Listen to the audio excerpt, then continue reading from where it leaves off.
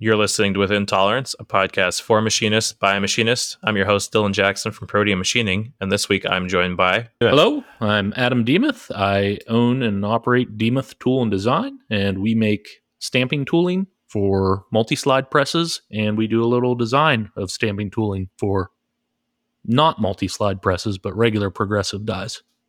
Well, welcome back, Adam. I appreciate you coming on again.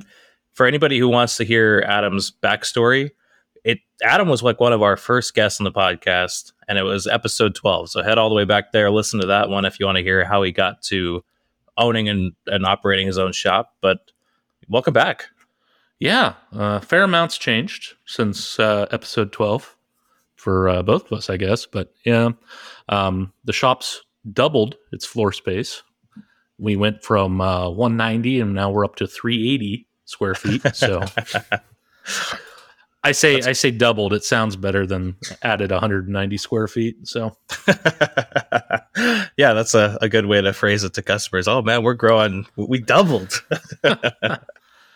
Well, and you got a new CNC grinder since then, and you've really expanded the business quite a bit, it seems like. Yeah, in terms of billings, compared to what we were doing on a month on average in 2019 to now, we're up about 40% from then. But I feel like 2019 was, that was our first year on our own. So is it that we're 40% better, or was that just kind of a light year? But I do feel that there has been a lot of growth. I just don't know how tremendous it was. If it was just, that was my first year and I was making a lot of mistakes quoting, or I wasn't getting jobs in when I should have been. So, but I'm happy with the way things have turned out for the business. So, yeah, I think that actually probably a 40% growth shows that you were doing things right off the bat rather than the other way around. Because I know I've talked to a lot of small businesses, and like our first year to second year, I think we doubled or tripled our billings because it went from like a few grand, to like bet more than that. So the fact that you were able to jump in and actually make a viable business right off the bat it speaks to your skill. Every once in a while, I'll get a repeat job from that first full-time year, and I'm like, oh, they want me to honor my old pricing. Let's pull that up, see what that was, and it's and sometimes it's pretty good, but other times I'm scratching my head like, how did I think that was a smart number to make that for? But yeah, quoting is what I'm finding. It's one of the hardest things to master for me so far. And that's something I did a lot of prior to this, just in different context. And it's not so much like, exactly what your input costs are. You have a really, really good historic understanding of how long something like that was taking you. But there's this X factor of how much do you think the customer will pay for it? And that's the murkiness. It's a lot of knowing the person and knowing how big of a hurry they're in, and that's the art of quoting that I have not quite mastered yet. It's really tough. I was just talking to a few people about this. It's like you said, there's part of it that's like, here's cost of material and time and all that, and then there's what the market will bear. I was talking to somebody and they were quoting something, and it was like an aluminum fixture plate. And he was like, oh, here's where I'm at with it. I was like, no, it's tooling. Like, even if it's simple for you, this is not going to be a repeat job. I was like, you need to bump that price up quite a bit. Like, it's a one-off and it's tooling. Like, come at it like that. A lot of times I'll be like really high on something like that, and I have to explain to my customer, I'm not charging necessarily for my labor on this. I'm charging for the liability of the project.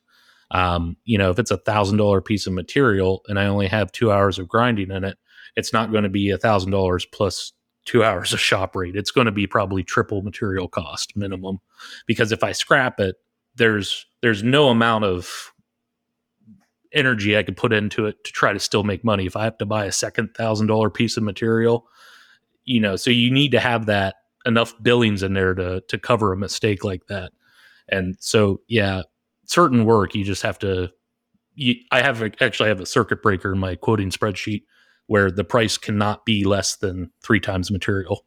So, oh, I like that. That's something I'll actually have to write a note about, because I actually just said it on the thing on the episode I just released with Jeffrey, but I'm trying to hone my quoting spreadsheet to where Brad can jump in and start quoting and get, within 10% of what I'm getting. Because right now I'm doing all the quoting, and there is that kind of, I talked to Brad. I'm like, oh, here's what the quoting spreadsheet said, and then here's what I ended up quoting them. And he's like, well, how does that equal that? And I'm like, well, black magic, I guess. Yeah. Yeah, there is just like kind of, my big thing is heat treat cost. And so I have multiple customers that I'm sharing the heat treat burden on. I have like a milk run to the heat treater every week.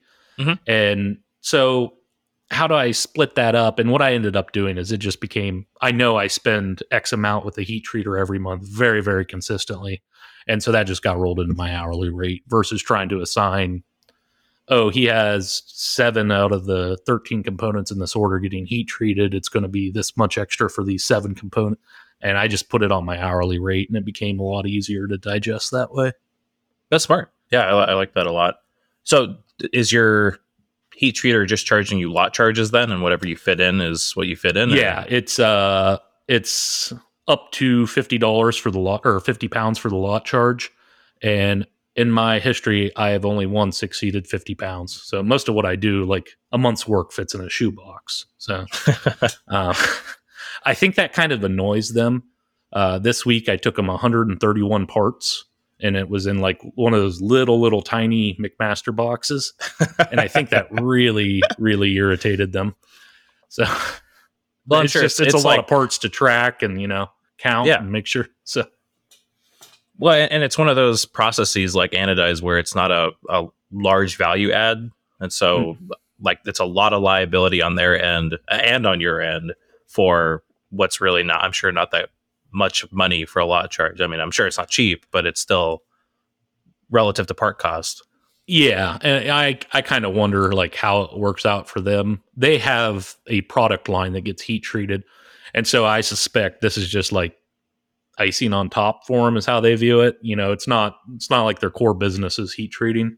So I considered bringing heat treat in house, but for all the more hassle it is to drive 15 minutes and drop it off, I'll just continue to do that. So yeah, we've actually had identical thought patterns about anodize, because our anodizer is an in-house anodizer for a large manufacturer, and they do their whole product line, every single day, 40 plus hours a week, and then they do anodize on the side, and that's why they're so good at it. And it was the same thing. It was like, they're 5 minutes up the road. Like, why go through the hassle if I don't have to?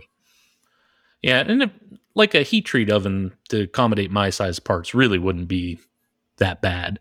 But I'd also have to get a Rockwell tester, which I don't know, maybe I should have despite not having heat treat in house anyway, just for quality assurance. But one thing at a time. But it's one more thing. Like it takes me 15 minutes each way, so 30 minutes to get a batch of parts heat treated. And by the time I got everything bagged in stainless and through heat treat, that would exceed 30 minutes. And so it's just easier for me to drive it and pay the fee. Totally. Yeah, I definitely agree. So I guess what other lessons have you learned in the last 2 years about running your own business? I think that we actually had one question about that. Sean Handerhan, he was asking all about small shop stuff, what it's like to run your own shop, work-life balance, retirement savings, etc. So like I've kind of learned there's things I should spend my time doing and things I shouldn't waste time doing.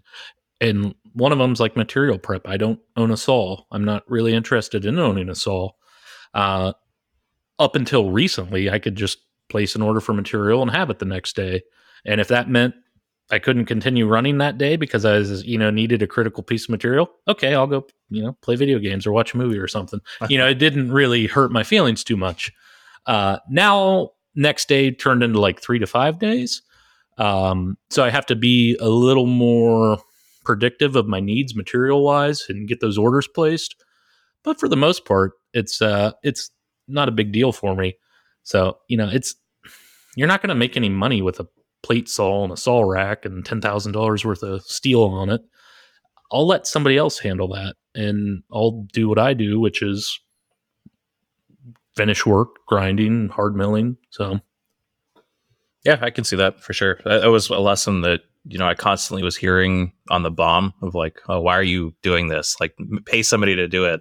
And it never really struck home until I like really started putting more time into the business. And it was like, yeah, I just need to be making money. Like, I don't need to be doing these projects unless I'm doing them as a passion project. But like anything that's takes me away from making chips doesn't make any sense. yeah, and even the passion projects, like about once a month, I think, oh, that'd be cool if I, build a drill press. And I gotta like talk myself off the cliff a little. And I'd even go so far as to like have it catted out and everything, and show Josh and get his input. And it's like, okay, we're not actually going to do this, right? So, Right. So like that's my problem is my hobby is machining, and so I want to be out here making dumb stuff, but at the same time, I get a lot of the satisfaction of a hobby by making money. So I could make money, satisfy my hobby itch, and not have a bunch of useless crap hanging around. So I just have to stay disciplined. Yeah. It can be tough though. I think that we all struggle from that of like, oh, but it would be so cool to do this. And then you're like, oh, but yeah, like you said, making money, that's probably what I should be doing. So before we go on to questions and stuff, why don't you give us a roundup of what machinery you have and support equipment and all of that? Because things have changed drastically in the last 2 years since you've been on. Yeah. So, haven't gotten rid of any pieces. Like my first piece is still the Haas Mini Mill. Since you've talked to me last, I have put a fourth axis on, and I made a cantilever mount for a Langvise, and that's been really, really helpful for a lot of the parts that fit in the palm of your hand. Just to be able to like flip it over and add that dumb little annoying tap tool on the side of the part. So that's been a big improvement, and that kind of pushed a need for an overall revamping of my tool management on the Haas. And so I purchased more Cat 40 holders, which I kind of cringe to do because I don't think I'll own another Cat 40 machine. So it's constantly like, I don't want to buy more holders. When I go to get something else, I'll have all these holders or I'll have to sell them with the machine. But at the same time, every time I add one, it really improves the flow of things. And so added more holders. They're all preset. I have the custom tool change macro. So if it sees a tool number greater than 10, it empties the tool and the spindle into its spot on the carousel, goes to position 10 on the carousel, which is empty, and then it sits and waits for you to hand load. And then when you hand load and hit cycle start, it commences with tool 22 or whatever.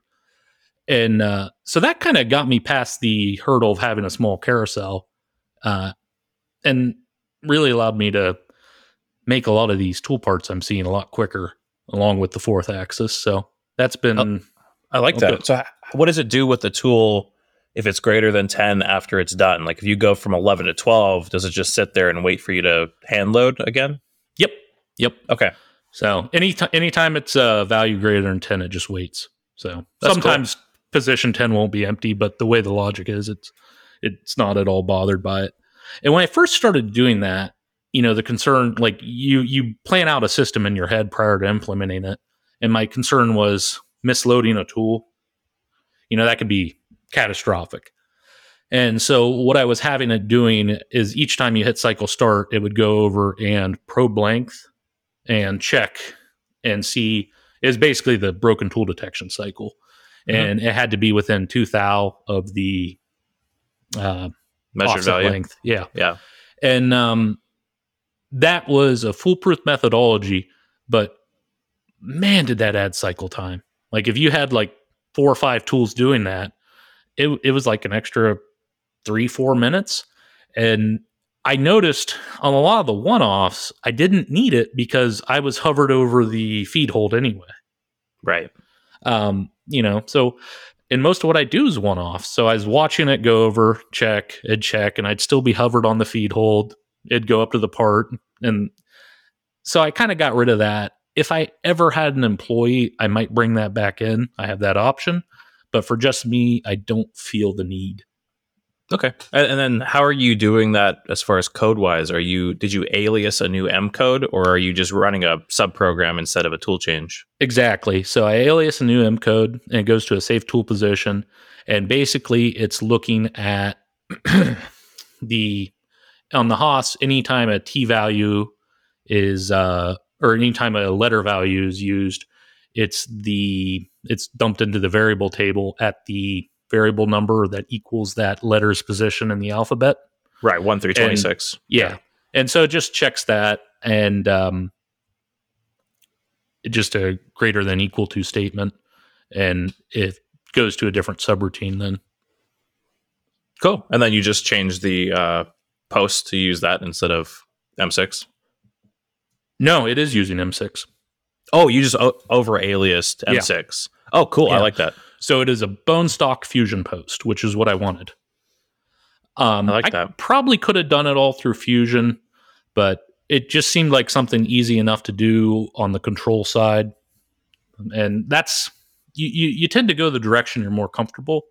And I always feel a little uncomfortable when I'm doing post-processor work, but I've done enough G&M code and macro variable work that I do that more comfortably. And so that's the direction I went. No, I think that's smart, because then if, like you said, down the road, if you do get an employee, you don't have to worry about like, oh, what if they choose the wrong post? Yeah, exactly. Yeah. So, yeah, no, that's smart. I like that a lot. So you've got the Haas still, and then the Mori still, obviously. Yeah, and since last you and I spoke, we added a Hermanschmidt milling magnet, and that pretty much does all of our work holding. And then we also added a Bloom laser and spindle probe package, and that pretty much turned that machine into just a printing press for money. Like the knife parts just flow through it effortlessly. They have some pretty tight features on the counterbore depths on those, and to be able to just probe each handle, probe the tool, park the counterbore within a few tenths of what they want every single time is really, really handy. And then on the tool and die work, I have the knives parts all on pallets, and they just sit on top of the magnet. So when I'm ready to do tool and die work, I just turn off the magnet, slide the knife pallet off, and then put my die part on. So really quick to interrupt knife production, make a quick punch or die, or vice versa. So how are you liking the laser? Because I thought I remember you saying in your post about it that they were worried about oil and small chips and stuff affecting it. I have never had a problem with the oil.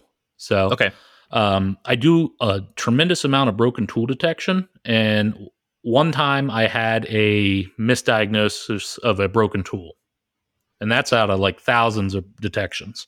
Like it says tool broken, but it very much so was not, and I don't know what that was about. I've had very, very good luck measuring the tools I do in terms of most of the time I'm not chasing diameter, but depth. And it does that extremely reliably. So I'm very pleased. And then some of the other cool stuff that I didn't really think I would use as much is finding the theoretical sharp corner of chamfer tools. So you can get right out of the gate super, super accurate chamfer sizes, which on the tool and die stuff isn't really critical. But the knife stuff, it's nice for when you swap chamfer tools, getting that same consistent edge break, because they might have like a 5 thou edge break on some parts. Mm-hmm. And if it's like a 7 thou edge break after that difference catches the eye when it's such a small chamfer. Definitely. So, well, and I've had customer prints where it's like 5 thou max or 3 to 5 thou. And that's when you're like, oh, yeah. Great. Okay. That gets a little dicey. Yeah. I had one this spring, and it was a 1 thou chamfer, and it was like way down in a counterbore to the smaller, and it would have had to have been an 1/8 inch chamfer tool or smaller. And I was like, how about I just go in there after it's machined with a ruby and just break the edge real quick. He goes, "Oh, that's all I'm looking for." I was like, "Okay," because I'm not going to try to machine that. Right. Yeah. That you just added a whole lot of cost to that part if you have to have it machined. Yeah. Oh boy. Well, that's great. I'm glad to hear that it's still working out for you though. And the Hermanschmidt magnet just, I mean, everybody's mouth was watering when you put that on there. Like all of the Hermanschmidt you've got over the last couple of years. I have a Gorgeous lot stuff. of mahogany cases now. So Well, actually, since you brought that up, let's talk about cutting mahogany cases and stirring up the internet. oh man, a lot of sour people over that. Yeah, like I got a new squaring chuck, and they must use like a one size fits all case that they apply to multiple products. And it was like, I don't know, a 1/4 inch too tall to fit in the drawer with all my other grinding tooling. And I bought this new list of cabinets specifically for my grinding tooling, and now I'm going to have to find a new home for this one piece. And I was like, oh, that kind of annoys me.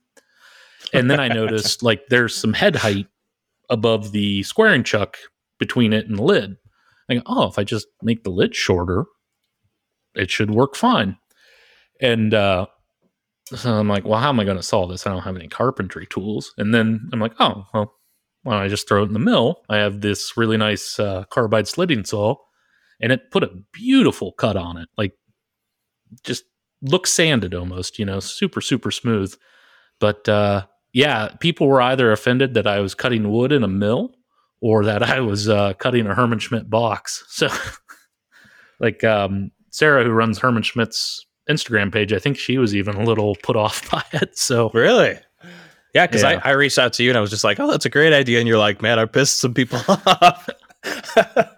But it looked great and it worked. And I mean, that's yeah.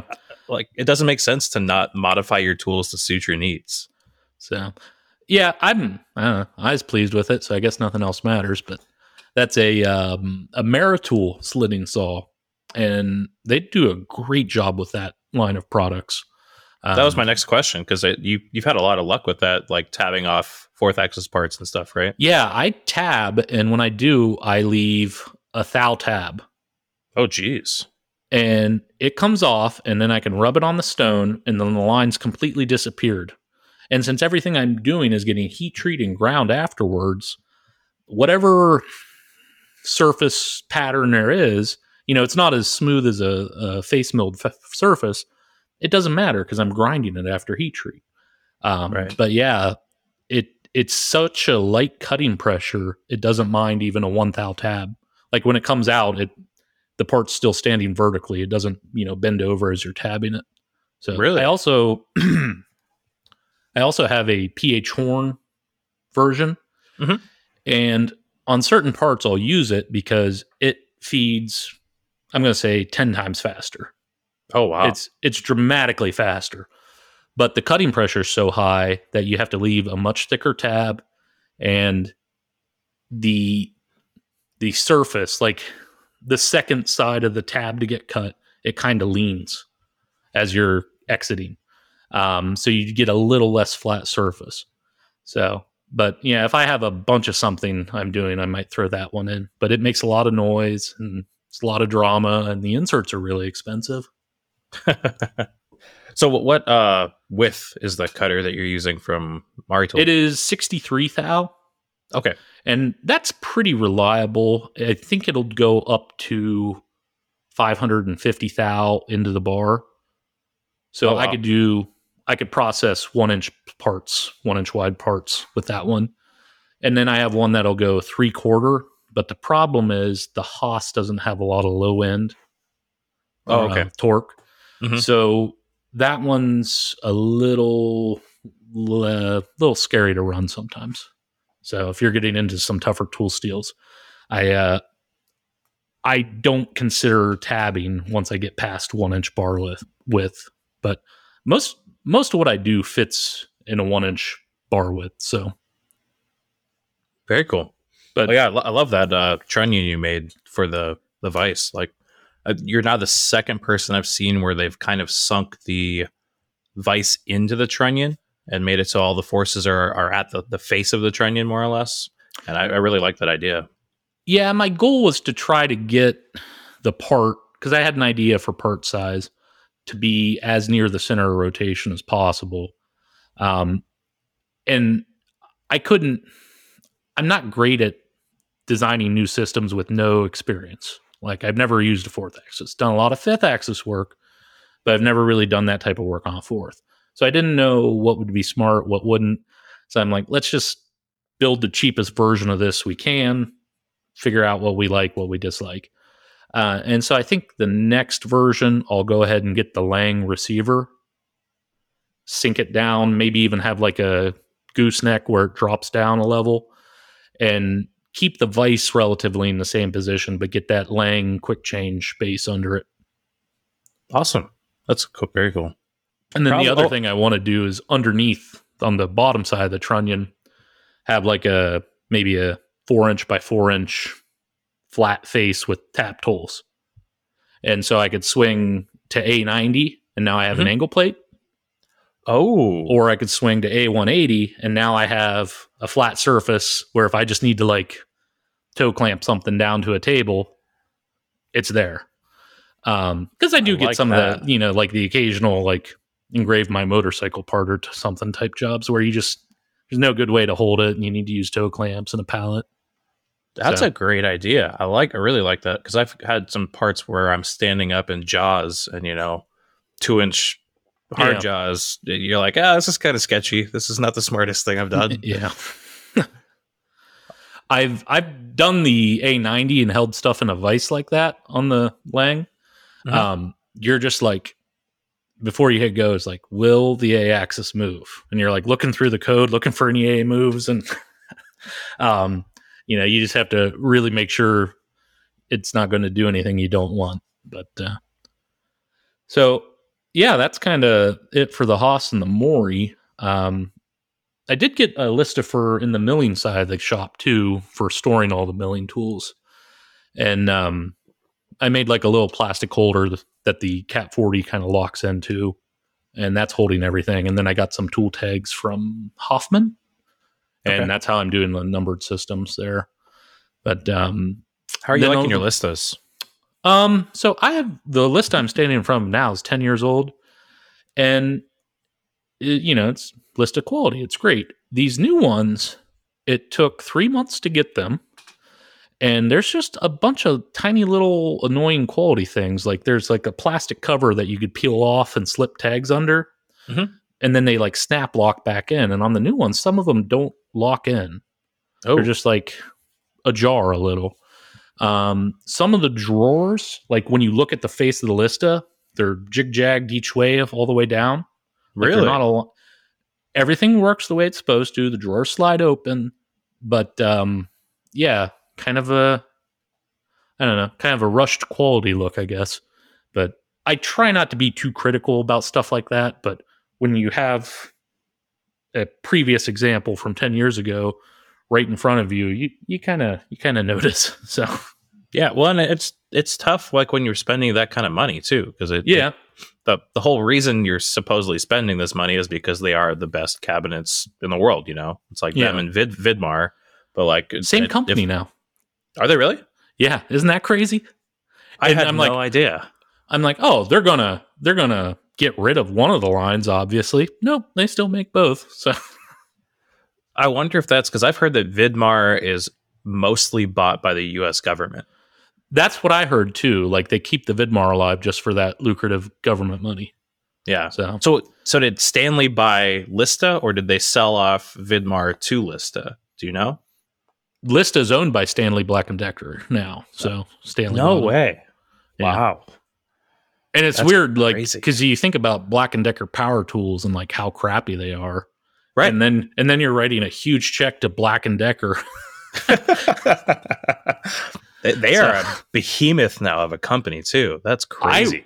I remember like the first time I had that revelation about them, I was installing helicoils and I saw that helicoil is owned by Stanley Black & Decker. So it's like, oh, that's weird. And when you think about how many helicoils get put in things every day, it's like, oh, that's probably a really nice cash cow.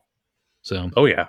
Yeah. And then, all of the government contracts that require that specific, spec helicoil from Helicoil, of course. And yeah, that's crazy. Wow. You got to buy the special helicoil driver and. Mm-hmm. Yeah, there's another insert. I can't remember what it's called, but I think it's owned by Helicoil as well. And like the gauges you have to buy from them, they don't give you any of the specs, so you can't get custom ones made. Yep. It's crazy. Spiralock, I think it is. Now that I think about it, I think so. It's a nice little racket for them. Yeah. Wow. Well, but what about grinders? That's been the big purchase. This time last year, it's actually almost the exact same project. It's like same type of machine. All the toolings get bolted to, slightly different part getting made, but everything looks the same. And I was like, boy, this really sucks. I was doing manual grinding for like 4 weeks straight. I was like, I think it's time to automate. And I knew like even an automated grinder wouldn't quite be enough. I'd also need to like kind of throw some money at fixturing and souping up the current manual grinder. And so I started down this very expensive project. And about that time, I went over and toured Parker Majestic and their parent company, Penn United Technologies. And I had a strong inkling I was going to get the Parker. And when I started looking into the Okamoto, it immediately became clear that, you need to get the Parker because the Okamotos were coming out of Thailand. And even this time last year, like the supply chain issues were prevalent. And they're like, I don't think it'll be too bad getting it over here. But so I didn't believe that. And Spencer Webb figured that out for me. Right, yeah. He placed his grinder order about the same time I did. And he didn't get his for like another 3 months. Right. And for his product, that wasn't killer. He could continue doing what he was doing, but that would have been a huge problem for me. And Parker was just so responsive in how quickly they were able to get it to my shop that's ultimately, what drove me in their direction. So, but yeah, the manual grinder, I knew I needed to do some upgrades to it. So it got new anti-vibration feet, but also I'm somewhat tall. So it got put on anti-vibration risers, so I don't have to hunch over as much now. And as I was installing the new grinder, the digital readout died on it.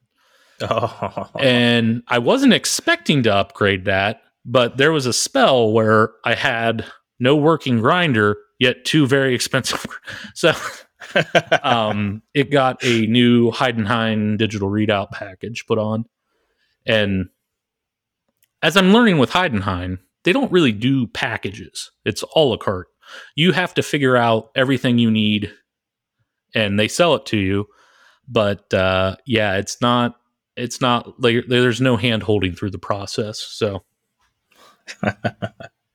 so what model did you end up going with, and what are the specs on it? 7013, and I got the identical scales that the CNC grinder has. Okay. And the theory there is if I ever have like a fouled scale, being able to swap parts for diagnostics is really handy.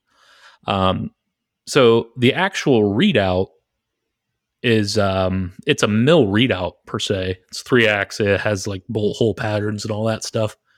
I don't really use any of that. There is one option which potentially I would use, which is the ability to machine an arc or a radius. So cool. If you had a corner radius on your wheel, you could step around the corner of a part, right, and generate a radius on your. Yeah, exact same concept. Yeah, that's something we do a lot on manual grinders, but currently I have a program on my calculator. Oh, really? That speaks my language, so to speak. Okay. And so, but when I got the CNC grinder, that pretty much evaporated any need to ever do that on a manual mill or manual grinder again. So, right. It's so quick to do on the CNC. There's no point. So what's the model and specs on the new grinder or on the CNC grinder? So it's literally the exact same machine, just 6x18 travels. It's got a more powerful motor. It's a 2 horsepower versus 1. And then it has a Siemens 828 control. Also the motor is a 6,000 RPM versus 3,600, which turned out to be pretty handy for a certain project. And the only two options I had to get were, well, I optioned it to come with a Walker Ceramax magnet, and then the coolant system. Most of the CNC Parker Majestics out in the wild don't have coolant. A lot of people doing dry grinding with them. And I kind of went back and forth as to which I wanted to do, and I still do. But this week, I'm very happy to have coolant. I'll say that. Next week, I'll be like, man, this coolant guard's in the way. Why'd I get coolant? But So Tuck's Garage asks, what are your favorite parts about it, and what's your least favorite part about it? I guess coolant guard might be both. Yeah. So the coolant guard's kind of weird. It's like a projector screen, but it's clear, but it rolls up from the bottom. Oh, interesting. And it's very, very good about not being in the way. And it's actually pretty comprehensive in terms of coverage, but it is impossible to look clean. Like, it's like clear vinyl. It's already after a year got a little haze to it. And I don't know, I like to keep a tidy operation. So it always kind of having that hazy look drives me insane. Whereas like, Lexan, after it starts to wear, you just swap it out. But no, that doesn't bother me too much, because if someone's coming over, I just lower it, and then you don't see the plastic. My least favorite part about it's probably the coolant pump. It's really loud. It is easily the loudest thing on that machine. Like the machine itself is whisper quiet, but the coolant pump is it's bigger than the Haas's coolant pump. I don't know horsepower wise what it is, but I'd say it's probably well over a horse and a half, and it sounds really, really loud, and it makes touching off kind of annoying sometimes if you have the coolant running and you're on the grinder next to it. So but as far as like the rest of the machine, it's flawless. And I'd say my favorite part is the control integration. The cycles are so well built, you can easily tell that people who grind tool and die components every day were involved. The way the cycles program, it's in our language that we talk in. Sometimes you deal with Japanese grinders and they have a different way about thinking about approaching work, whereas it's extremely consistent with the way every shop I've ever worked in talks about grinding. And so I really, really appreciate that. That's great. So is Siemens the only control that Parker offers? Yeah, and they offer the control in 828 or on the larger surface grinder, and some of their cylindrical grinders, you could do the 840. Okay. So on some of their cylindrical grinders, they have like continuous C-axis contouring. So you can do like cams and, hex shapes on the end of a shaft or something. And I guess for that, you need the power of the 840 to handle it. And you can option fourth and fifth axis onto the surface grinder. And I think that also pushes you into the 840. I'm not sure, but first Siemens 828 experience. I'm pretty happy with it so far. Okay, very cool. Well, and you mentioned in talking about that, Links Design asks, how do you keep your shop so clean and pristine? And you mentioned that that's a big driver for you. So, well, the number one thing is you have to have like a mental motivation. And so part of my hourly rate is I want to get paid 1 minute of every hour for cleaning. I don't use it on every hour, but at the end of the week, I have like 40 minutes of currency to clean with, so to speak, that I'm getting paid for and compensated for. And when in your mind you're getting paid for, and it's just kind of, you could say any amount of shop overhead covers that. You don't have to have a specific cleaning line item. But for me, it tricks me into being okay with spending the time to do it. It's kind of a mental thing, I guess. I like that. But also minimize horizontal space. I don't have a lot of benches and tables because I know how I am with a bench and a table. Like, I have a 40 by 22 inch desk I'm standing in front of. And after the end of the week, there's not a lot of wood visible. And but when you have such a small space, takes 3 minutes to sort and put everything away. So, but yeah, if you give me a big bench, I will fill it with crap. Yeah, well, I was just talking to Stefan about that, about our new surface plate, and how, I chided Brad. I was like, we're not going to make this a table, and then, I've left crap all over it. So yeah, make a dome shaped cover for it or something, so you can't load anything on it.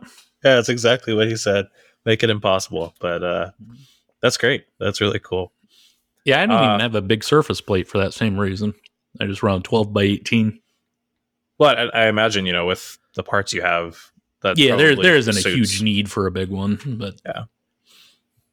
In my mind, I'm always like, I should buy a 48-inch surface plate so I can, recondition machine tools, and and there goes all my space. Right. Yeah. So you can build your drill press, and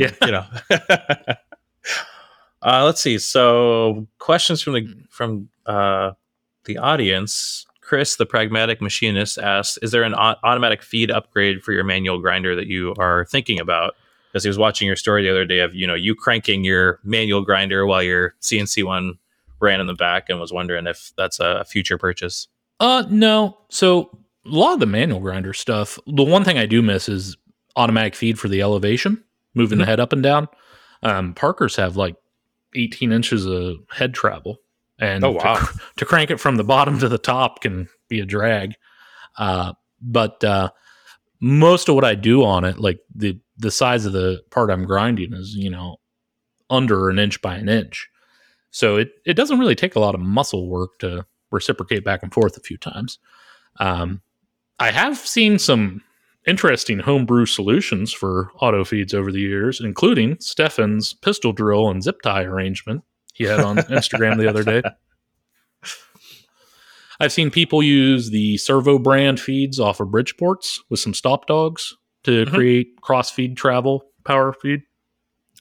And I've seen people do full-fledged servo deals. And I kind of considered all of that. And then I was like, I'll just buy this CNC one that does that already. So my issue with auto feeds, usually it's a continuous travel on the cross feed, and ideal grinding parameters is a step, reciprocate, not a continuous. And so the continuous travel because it's much easier from a motion control perspective. But so I don't know. I wouldn't probably spend the money and time to retrofit a manual grinder because semi-automatic grinders are used market just as cheap as manual grinders. Even on the new market, semi-automatic Okamoto is about the same price as the full manual Okamoto. So, oh wow! So actually, that brings up another question. Moving forward, as you grow the company, would you ever consider getting another manual grinder, or would you just go CNC? Actually, I would. I've had the thought, like, a good portion of everything I do has some element of flat and parallel. That's usually the first thing I do to a part is make a flat and parallel surface to another one. And that's not where I make my money. I do more intricate work after that. And so I thought, as I grow, if the grinding becomes a bottleneck again, an easy solution might be to buy a basic automatic, back and forth thumb hydraulic surface grinder to handle the flat and parallel. And I let the CNC do the more intricate slotting and radius grinding. And so that's a possibility. I really, really, really like the grinder Stefan just bought with the tilting head. It's super neat. Like having it facing that way too is really interesting. Yeah, standing in line with the wheel like that, that could be a huge boon for my operation. And even just like a small, some kind of high RPM spindle type grinder that lets me do bores might be interesting. That could be a jig grinder with a flat spin table, so I could do cylindrical grinding, or it could just be a cylindrical grinder. It could be anything in between. I just need some moving parts and some rotating parts, and I can make it do what I need. So, oh yeah, that's really interesting. I'm glad to hear that. We all love that CNC does so much, but it's nice to hear that there's still quite a big need for the manual equipment as well.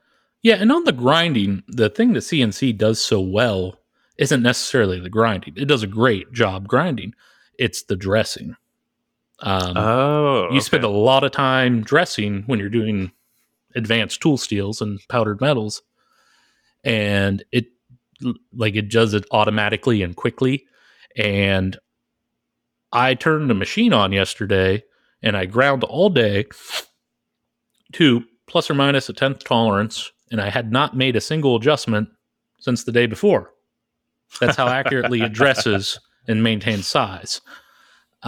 It's just super, super consistent. And when you're manual grinding, you have a pretty good idea how much you took off, but you're gonna do a tester. You're gonna spend more time ensuring quality. And on the CNC, it's just always right there. How do you set that dressing? How do you set the dressing up? Like, is there a cycle to dress? So do you grind something and then measure it and then tell the machine what it was and then what it is? Yeah, it figures out. So basically, first, startup, I don't have to do anything if the wheel's already on and everything's from the day before. But let's say it's a brand new machine. You mount your wheel. You tell the control approximately the wheel diameter. Now, for the most part, the machine does not give a crap what the wheel diameter is. It's just more of a operator. Hey, this is about how big your wheel is. If you replace it at 5-inch, you're at 5 3/8, just so you know. There is some stuff, though, where wheel diameter is important because that isn't a 2-axis grinder. It can grind in 3-axis. So when you're doing angles and curved radii and 3-axis, your wheel diameter now matters. But for the most part, if you're doing flat work, it's not a big deal. But so you tell it the wheel diameter, you come down, you touch the wheel to the diamond and teach that position. And that's basically setting a work offset for the diamond position and creating a tool length for the tool. And then you go over and you dust a part, and you can create the work offset for the part at the top of the part, and part top 0 and you're working down, or I run it on the magnet. And whatever I'm programming is the part I want the height to be, or the height I want the part to be. So, yeah, like you said, basically, you touch a part of a known height, regrind it real quick. You don't want to start from raw stock. You want something that's stabilized, already has a flat and parallel surface, and you're just dusting the other side. And then you measure it, and then you input that as your current height on your work offset, and you're good to go. So it's easily the most consistent machine thermally I've ever ran. Its ability to maintain size through all day is astonishing. And part of that is it doesn't get hot. It's a very basic machine in that term, or in that respect. It's a 6,000 RPM spindle, but I'm running in 2,000 to 3,000 RPMs. And that's about all that's happening. So it doesn't create a lot of heat like a high-speed mill spindle does. And so the frame stays really, really still all day. Wow. That sounds like such a killer machine. It's easily the most pleasurable machine I've ran. I've ran a lot of really high-end stuff, Sips, Moores, the Mori, and it just does exactly what I want all day, every day. So that's awesome. Well, let's jump into some business stuff, because we had a few questions about just being solo in your business. Foot Pedal Jones asked, looking back, is there anything you do differently about going solo in your own business? Sometimes I almost wish I would have created 2 businesses. This is my interest, my hobby. It's really what I enjoy. It's where I want to be. I'm probably never going to be super rich doing it. And so sometimes I wish I would have, before you start a business, you have a lot of free time. You have nights, weekends to think about how you're going to start your business, plan it, and you get all these pieces in place. But there's ample time. And I wish I would have used that time to maybe do something that operates without me. And it could be wide variety of things, but some kind of service based company. Maybe it's coding. Maybe it's like specialty tool steel material supply. Maybe it's a industrial cleaning company that knows what parts of a CNC mill to spray and wipe and what parts not to, and how to lock out, tag out mills. And something like I could have used my free time to get up and running, got a few key employees in, and then, right. It only draws my attention 20 to 30 hours a week, and then I can focus on my other business. As far as my business, no, I'm reasonably happy with what it is. So, okay. And then his other question for both of us was what you thought of or planned safety nets if you're unable to work for an extended period of time. So I still have my design portion. So like, let's say, break both my legs or something. I can work from a computer and still earn. But on top of that, we don't have any personal debt. And that's really, really important, is we got our personal financial affairs well in order prior to any of this. And so if this all shut down overnight, I'm not super duper worried about it. So, yeah, I'd say similarly, like we don't have a lot of debt personally. And, worst case, my wife is always still working, and like it would be uncomfortable. We could always live off of her salary for a short period of time if we needed to. And really, even in the business, we never took on more debt. I mean, I guess that wouldn't cover like an extended period that I couldn't work. But let's say that all my work dried up. I know I could get a job that could cover every debt in the shop and give me enough money to live on. No problem. Yeah, I could like go cut rebar for a living or something and, be okay. So, yeah, like when we were part-time, that was something that Brad and I were very conscientious of, is like, okay, worst case, if all the work dried up today, could we afford splitting the machine payment every month? And it was like, yeah, we could do that. It would suck, but we could do it. And so that was a big thing for us. Yeah. And I don't know what's going to happen with the economy, but I do kind of think something weird's probably going to happen. I think something already weird has happened. And so we're still in the weird. I feel like 2022 is going to be an odd one. And so part of my decision to go big with the grinder is I didn't want to not grow the business because I didn't know what the economy was going to do, because I'll never know. But I wanted to grow it in a way that worked with a odd, abysmal, downright hard to deal with economy, if that were the case. And grinding was attractive because it lowers input cost so much. You have no hardly tool cost. Like a dress costs pennies. In 20 minutes of grinding, I have to shave a few pennies off the wheel. And so that's really attractive. And when you start getting grinding jobs where it's the customer's machining and heat treat, and they're sending you hardened blocks and you're just grinding, all of a sudden that's really, really nice from a bottom line and cash out the door perspective. And so that was kind of attractive. Like if something does happen in the economy, it sucks when you have to take on these small jobs and you spend half of what you make, goes right back out the door on material and tooling. And you don't have that with grinding. So that was something I had in mind when I chose to go this direction. Because I also looked at 5-axis mills, and you don't get that with a 5-axis mill. You have to, every job has a lot of tooling constraints that sometimes you're buying weird hole making solutions, or you need new work holding. And so it's expensive to get into, and it's expensive to stay in. Yeah, it really is. Yeah, that seems to be a recurring thing coming up, is that, grinding is, from a cost perspective, is so low. Like if you're good at it, that's really what you need is skill, and that's about it. I don't know. If I don't even know so much about the skill thing at this point. Like if I were to bring in an employee, I would probably put them on the grinders.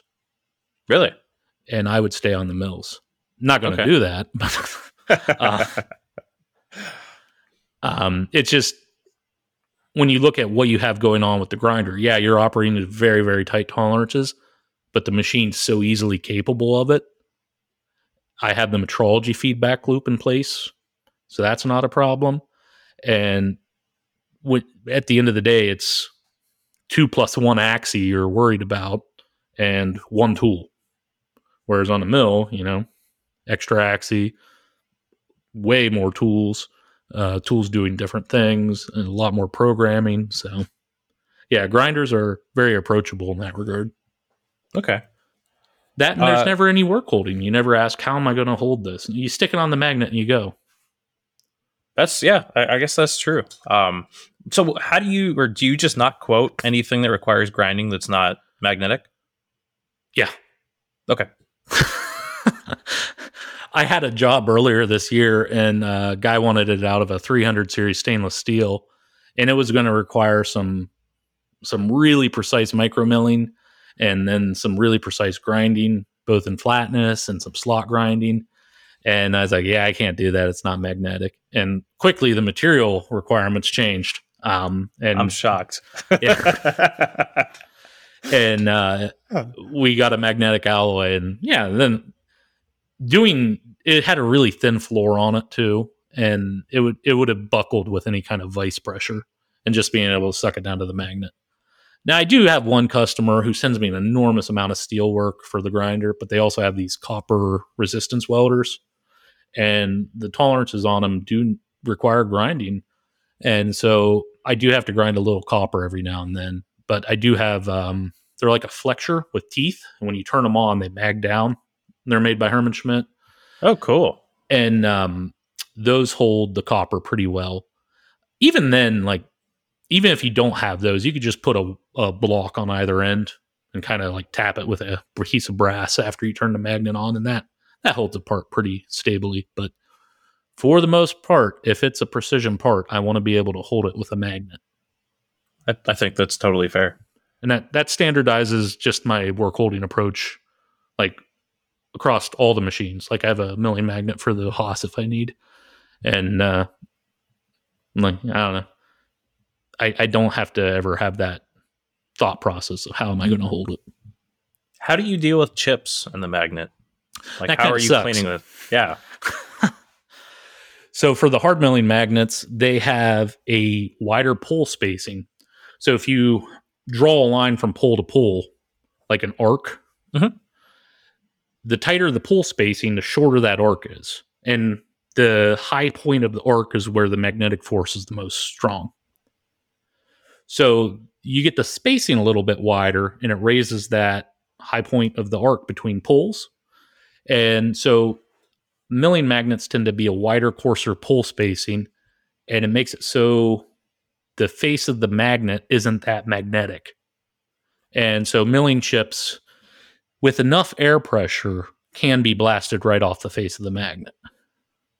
But every once in a while, you have a part blocking a corner, and you're not getting air pressure there, and you'll hear your milling cutter kind of going around. And so all my parts have chamfers on the bottom, and so if I want to mill the perimeter of the part, I'll just keep it like a thou off the magnet. Oh, okay. And the chamfer makes it so you can mill the entire part, but not mill into your magnet. And you'll be milling around at the bottom, and you'll hear like a chip get under the end mill. It's like, ooh. So there goes the floor finish that end mill can create. So right. But yeah, as long as you can get air where you need it, it's not a big deal. On the grinders, it's not a problem because usually the wheel's just staying as tall as the part is. It's not like going down beside the part. So, but yeah, it's more of a sludge anyway. It doesn't really mess with the wheel too much. Do you have any tricks to cleaning, like your the one in your mill? Like, how do you get that? Do you just blast it with air? And yeah, once you turn it off, just a little puff of air will fly right off. There's no residual magnetism holding the chips in place. There's not enough mass to them for it to matter.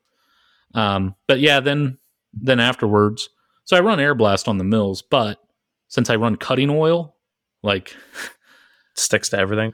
well, not sticky, but like the cutting oil manages to work its way up the air blast nozzle.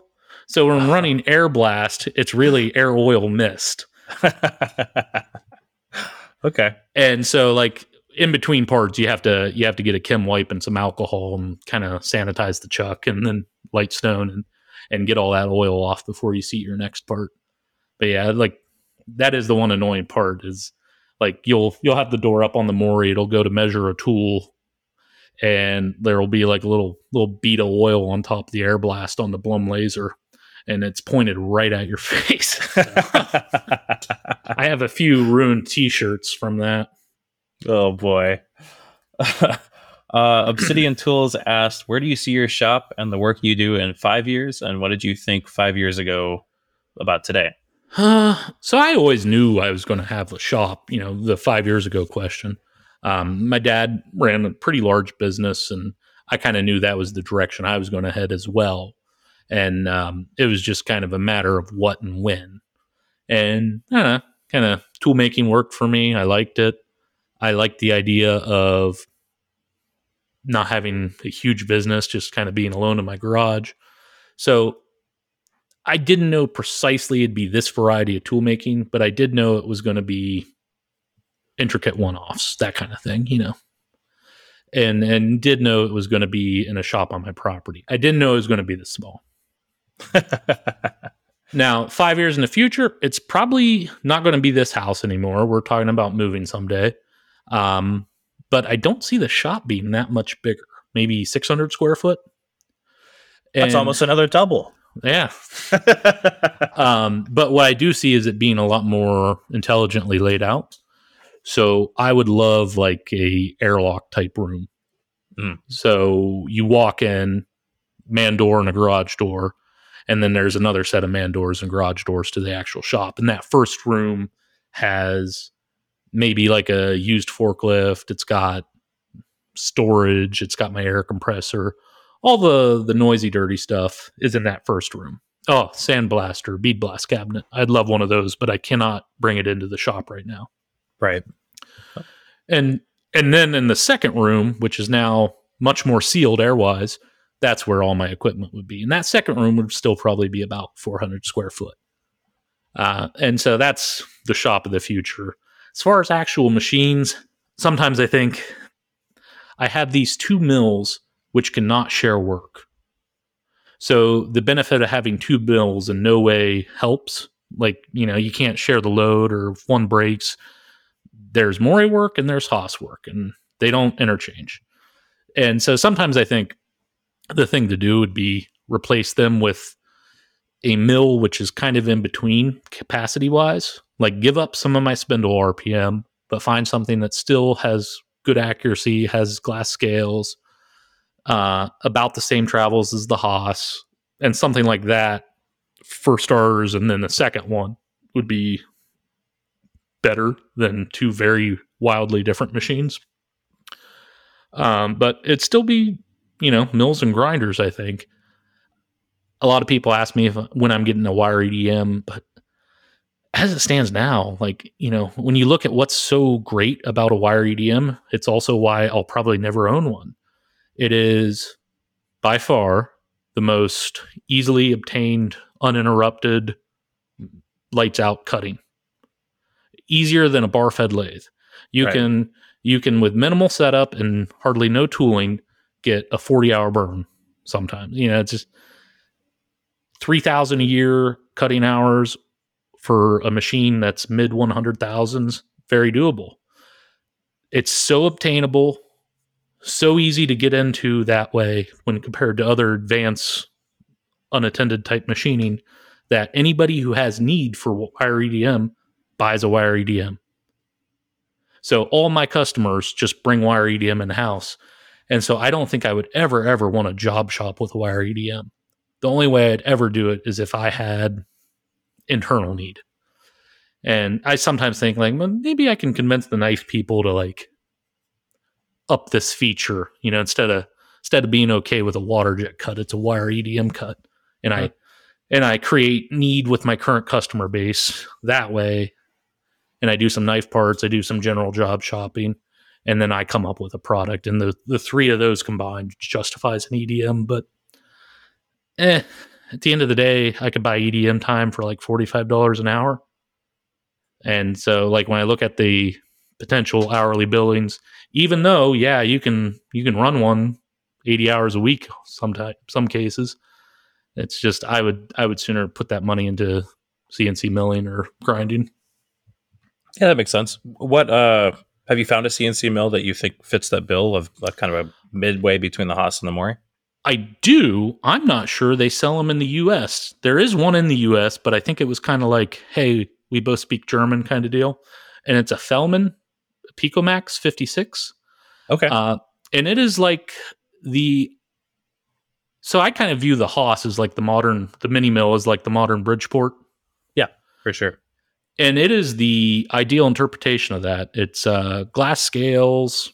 It's ISO 30, which I'm okay stepping down to that taper.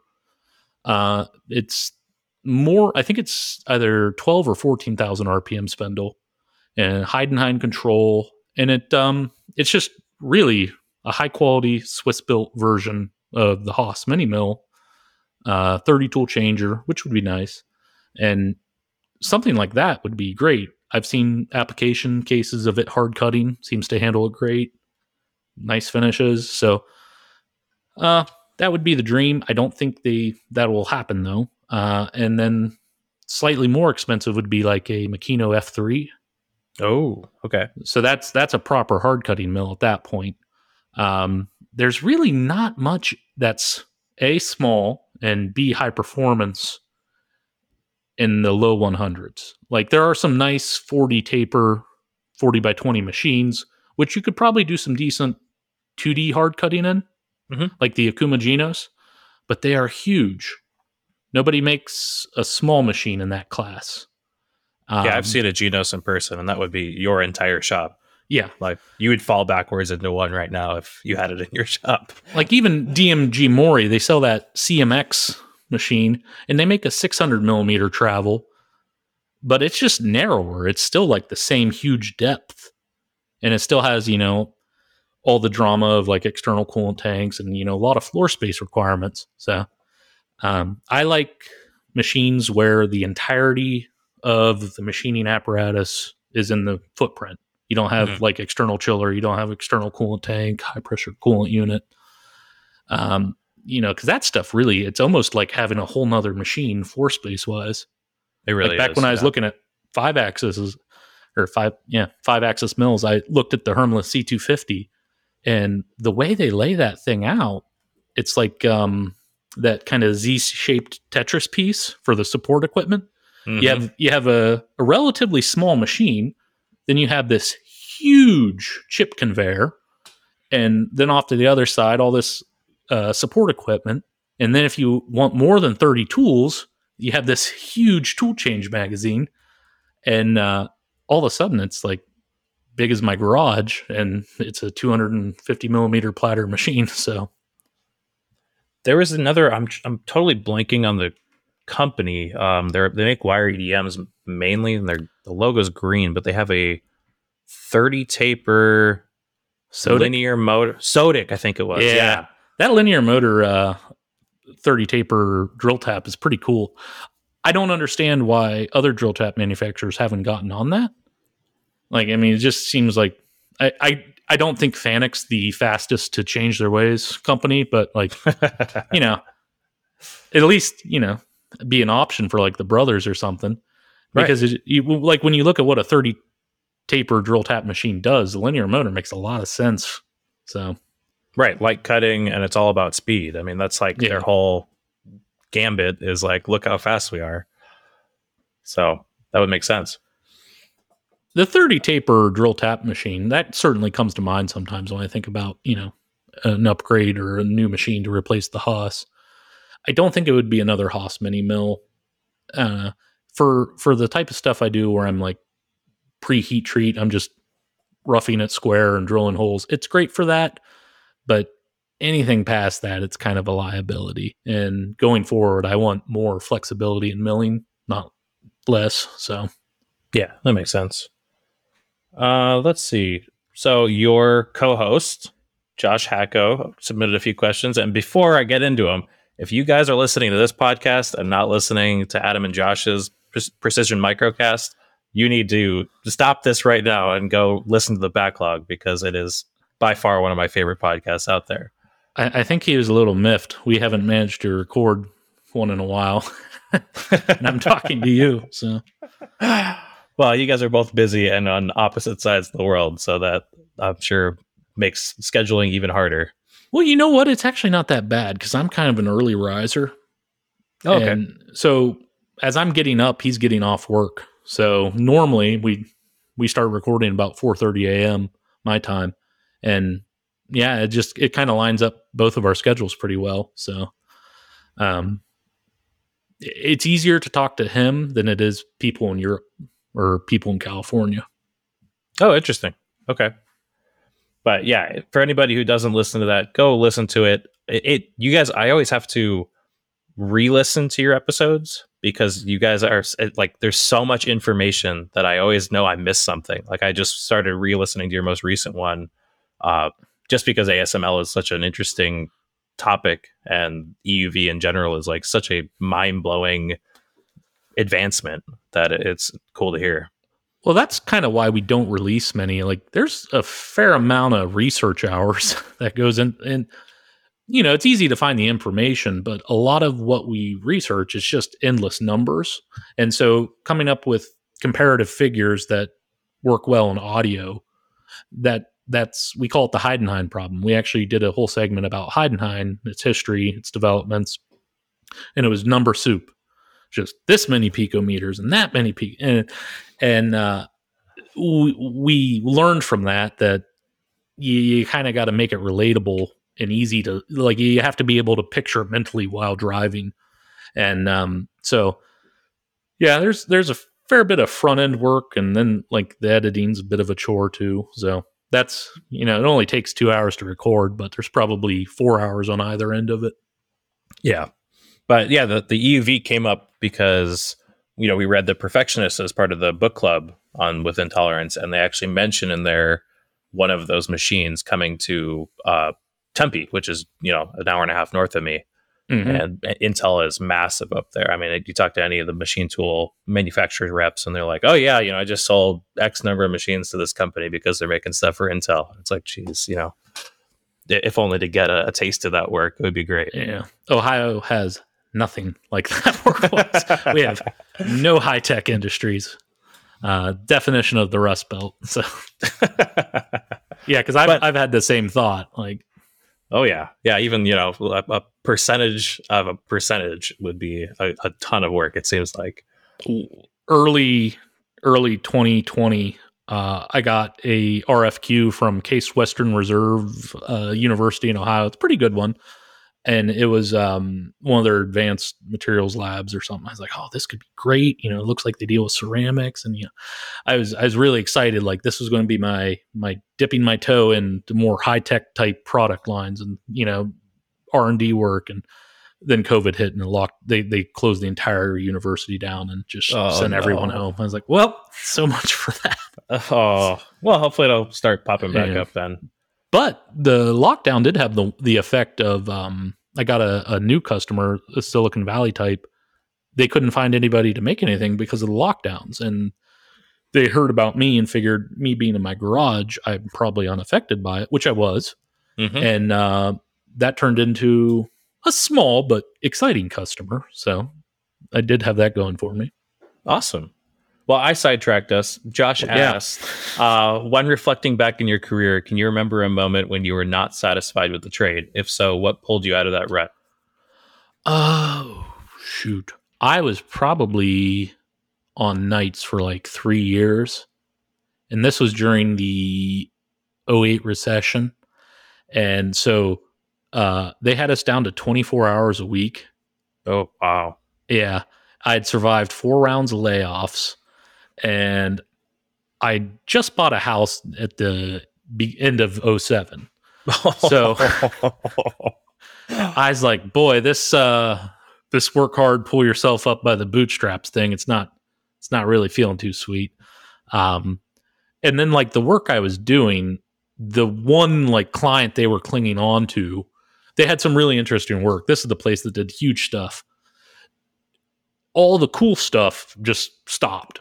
And basically all they had going for them was a company that was a tube supplier and sending us raw bullet forged tubing. And we were boring, honing, and rough turning and then finish turning. And so like literally all we were doing was making shiny tubes. No other features at all.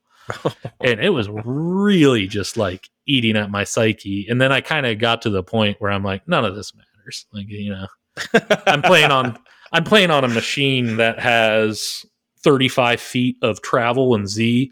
So that's cool. And I've learned to separate personal satisfaction from my career. And I'm lucky I learned that at a relatively early stage in my career. And because I don't know, I've worked on a lot of projects where it's like, yeah, so this is stupid, but I'm getting paid. You know, you just don't necessarily try to derive satisfaction from your outputs or what you're doing. Try to get satisfaction in how you're doing it is kind of where I came to. Yeah. I would very often say to my coworkers when they would complain about work, like, dude, you're paid hourly. It doesn't matter if they're asking you to redo work 8 times. You still go home with a paycheck. Just do it and get paid. Like, get her done. I learned being the nice, kind of pleasant guy at work made me feel better than the cool, edgy guy. So, for sure. Josh's next question was, what's the worst crash that you've seen? And in a similar vein, what are your thoughts on parts display cabinets? And this sounds like there might be a story there. No, I just always joke, like when you go into a company and you see like, you know, some intricate, you know, 5-axis part, some weird alloy in the display cabinet. It's like, so that got scrapped. Like they didn't make an extra out of, you know, a $3,500 piece of Inconel just cause. Right. And so that's always like when I went on the tour of Penn United or Parker's parent company, we were walking by their display cabinet and there was this huge piece of carbide. This thing probably weighed 80 pounds and had all these pockets in it and, you know, just really, really intricate. And I go, who's the poor soul who scrapped that thing? And my tour guy's like, oh, I did. And I felt a little bad. And he kind of explained what happened and, you know, what the part needed and why it went wrong. And I was like, oh, I feel like a jerk. But worst crash, probably back to the place that did the big stuff. And this story is brought to you by a machinist with one finger. So let that paint the framework in your mind, if you will. That tells me everything I need to know about a machinist usually. But he had a real nasty habit of setting stuff on the ways on this lathe. And it was a Pariba, and it was another 35-foot bed length. And I think it had a 60-inch chuck. Oh, my goodness. Big old machine. And he is turning this hydraulic cylinder for an offshore oil platform. It's what stabilizes and auto levels the platform. And I think the ID on these were 32 inches on the cylinder. And the OD is probably like a 2 or 3 inch wall thickness. And it had some flanges on the ends that we drilled and tapped. And then it had 2 big trunnions about a third the way in.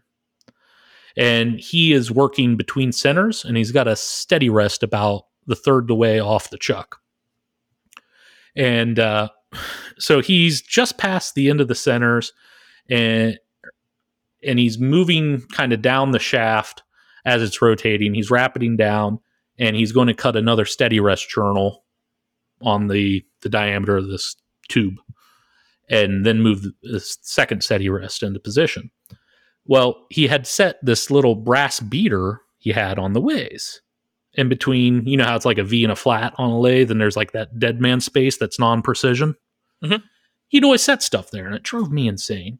But he had this, maybe 1 inch diameter brass bar. So the trunnions are spinning, just barely missing the lathe's ways, but the carriage was pushing this little brass beater along. And when it got to the trunnion pins, it caught the brass beater and lifted the tube up. And it broke the bolt holding the steady rest to the ways. And the steady rest went up with the part. Luckily, he's not spinning real quick, maybe 30, 40 RPMs. It broke the center and the steady rest off. And it stayed in the jaws, but like it came down hard and it landed on the carriage cross slide. And it messed up the steady rest really bad. And it made some noise because it's tubing, so it has some resonance when, you lift it up and drop it on a lathe. Oh my goodness. But luckily, because what it hit was that piece of brass, it really didn't damage the ways so much. But that was like the scariest thing I've ever seen, because like it's probably 30-foot long part, bigger round than I am. And it's just like in the air momentarily. And it's like, oh, but I'm sure everyone in the plant heard it probably too. Oh yeah. The owners came out and we're all like, trying to be doing something else. Poor guy's getting reamed a new one. And but the other like worst crash, it was an Akuma Cadet, kind of guy new to turning, and he had it's like an 8-inch chuck, but he had to bore and thread a 12-inch casing. And so he had these pie jaws on it, or, kind of hanging way out there. And he put a boring bar in, tool 6, and then a tool 7, he puts this beefy threading bar. And I'm like, boo, normally you want to have those pretty far apart on the turret. And he bores and it gets through fine. And then he goes to thread and then, zips in at a pretty good clip threading. And it rams that boring bar right into one of the jaws. Oh, no. It cracked where the x-axis slides on the boxways. It cracked right there. And that was the end of that machine. So, oh, no. Wow, that's terrible. And I didn't see that one. I heard that one. So. Yeah, I bet you did. Oh, jeez. Josh also asked, is it fair to assume that your best work often happens after 4 p.m., cocktail in one hand, other hand on the driver's wheel of the Parker? Well, sometimes it's red wine, and unfortunately, the manual Parker, like it has this little flat area on the saddle in front of the reciprocating table where you set stuff, and there is a very hard to get out red wine stain there as a result. So, oh no! But man. No, I'm kind of out of my own head enough by the afternoon that I can do some pretty like you have to stay laser focused type work then. Also, Saturdays and Sundays. I don't work hard on Saturdays and Sundays, but I'm in the shop. Like I might just mill around, clean, put stuff away while one machine does something. I might get a machine set up but usually if I need to like really make sure I get something dialed, it's on one of those days because there's just no distractions. But I mean, it's usually pretty light. Like I might come out for 4 hours on Sunday afternoon. Yeah, usually one of those hours is listening to Spencer Webb on his Q&A. Oh yeah, Spencer's great. So we had Samuel Vance asked, any tips or tricks to extend tool life when hard milling 60 plus Rockwell D2? So hard milling has a lot of the same requirements as regular milling. The consequence for violating those requirements is just greater. So things that you need to do in regular milling, you just need to do more. You need good tool run out. You need to get chips out of pockets via air or air oil. And you need to maintain good chip thickness, constant chip thickness. And so that's kind of, when I see hard milling going wrong, that's usually the rub. Cusp height from previous operations, if you're doing ball milling, you need really, really consistent curtain of material all around that cavity if you're trying to get like a super consistent amount of deflection. Inconsistent cusp can lead to decreased tool life. So look at that. Look at rest material and corners. That could be a tricky area. And back to the consistent chip thickness, look at how well your machine maintains feed rate. So I have a tool I run in both machines, and the recommended feed rate is like 335 inches a minute. And that's what I run in the Mori. The only way you're going to get the part to move 335 inches a minute in the mini mill as if it's falling from an airplane.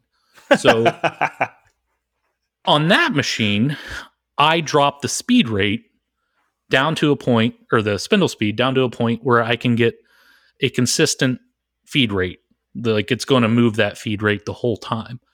And so, yeah, things take a lot longer over there, but dropping that feed rate or dropping the spindle speed and feed rate helps the tool life versus spinning it as quick as the Haas will go, but not being able to feed it appropriately. That makes sense. Yeah, you're just rubbing it otherwise. Yeah. And you have so many times you can rub the tool. And so make sure you're taking material each time you do. Okay. And then his other question was, what tooling would you recommend when grinding large inserts, 400 by 400 by 200 millimeter square posts, heat treat? They're currently using angle plates. So that's a hunk of steel right there. That's like, I did the math. It's 553 pounds and or 251 kilograms. And so most of the fixtures that speed up squaring work by attaching a pallet. Honma Multichuck is one. Aroa, 3R, you can all use those systems. Hermann Schmidt offers something that works with either. They all work by attaching a pallet, and then you have this base that you rotate the part on 90 degrees then. At that weight, that's really going to be like flexing that base. I mean, you have to have a really, really stout system to hold that base in place. So any solution you come up with is the part's going to need to transfer the weight from the part directly down into the table. I don't think you're going to be able to cantilever it and expect any kind of good accuracy. And with that being the case, it sounds like maybe an angle plate's your best bet. You can maybe go to a magnetic angle plate to speed up the amount of time it takes to clamp it. You don't have to mess with C-clamps or straps. Or you can get rid of the angle plate altogether and just set the block on the grinder and do what's called step grinding, or you could use shims. And basically you figure out which way it's leaning. Say it's leaning this way 50 microns. And you mark the high spot on the bottom, and then you remove, you do your math, figure out how many microns per centimeter you need to remove. And then you'd remove the corresponding amount to get it to tip over from that one side of the bottom. And that's called step grinding. And there's a whole written procedure I have. I don't think it's too time consuming on small parts, but it might suck on something that heavy, just like because it takes a bit of a measuring feedback loop. You have to measure the squareness, figure out how much to correct, put it on the machine, check your results. And so moving something that heavy on and off a granite base or a granite table, that could be time consuming in itself. But I have not seen a commercial product that can handle squaring something that heavy quickly other than an angle plate. Oh, well, yeah. You do have the option of there's horizontal spindle grinders. So it's like a horizontal mill. You lay your part on the table, mag it, and then the face grinding wheel would then grind the side of the block versus the top. But I mean, I don't see any of those new. I think Madison made them back in the day. So unless you have access to one of those, I'd say your best bet's an angle plate. Unfortunately. That's a hunk of steel. I don't own an angle plate. Really? Yeah. It's one of those things like if I have something big I'm squaring, I do that step grinding procedure I'm talking about, or I'll step grind the first part. Like right now I have a bunch of, they're about 8 by 4 by 2 inch blocks. So I'll step grind the first one nice and square, and then I'll clamp the next one to that first one. Oh, smart. Like I'll treat it as an angle plate. So yeah, that makes sense. Yeah, I think you posted about step grinding a while back and kind of showed, or maybe it was in your stories, kind of showed your methodology. I do that information in the stories for whatever reason. I don't feel like going through and writing it all out. Like I look at some of the posts Laney Machine Tool or Machine Tech makes. I'm like, who's got time to write all that? Like, he's, just, it's very concise and information dense, but I don't want to do that. So yeah, no, it's great. I'll just make a 15-second story. Yeah, it's great for the rest of us. Like, I go back to his stuff all the time, but I'm the same way. I've kind of moved a lot to stories just because it's easier. Yeah. Josh Gordon asked about Danny's fixture that you made and how you got the vanishing parting line, because that was quite a gorgeous piece of tooling. Anybody on any machine can do that. That's more of a toolpath and constant cutter deflection trick than it is anything else. I did it in my Mori, but I could do that in my Haas. And so you're using the same tool at the same comp to cut both sides. And so because of that, and it has to cut the face and the angle surfaces. You can't use separate tools to do that. And so when you do it that way, whatever errors in the machine motion, it's going to cut into the duplicate or the mirror part. And so if it cuts the pocket side of the receiving half too big, that means it'll also cut the male side too big, and you'll still get the same amount of fit when it goes together. So I did that with a bullnose end mill because there was so much flat area. I wanted a bullnose to try to get that flattened off quicker. I didn't feel like micromilling it with a ball mill all day. But you could use a ball mill, or the trick is to have good radius control on the tool grind. So I use like mold and die class tooling for a lot of what I do. These particular tools were made by Union Tool, and I think they hold 3 microns on tool radii. So, oh wow. As long as you have a good, precise tool radius and good run out, you're going to get a really nice finish and a really good lockup between the parts as long as they're cut same machine. And then it's just a simple case of putting them together and grinding it. Okay. You grind both halves together. Now, during the design stage, that kind of fit is a little fussy about grit in the corners.